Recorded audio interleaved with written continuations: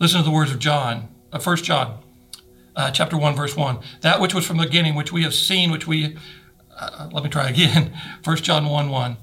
That which was from the beginning, which we have heard, which we have seen with our eyes, which we have looked at, and our hands have touched. This we proclaim concerning the word of life.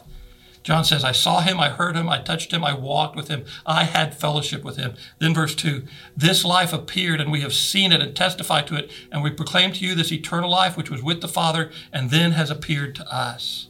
You see the three stages here. Christ appeared on the earth.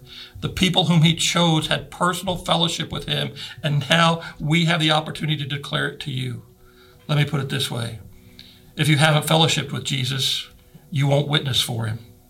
Oh, you can try, but it's going to come off sounding canned. What a difference it makes when you share from the depths of your soul this intimate fellowship that you've had with Jesus Christ, what you know to be true, what you have experienced. It's the best kind of witnessing. If you fellowship with Jesus, you can talk about what he's done for you.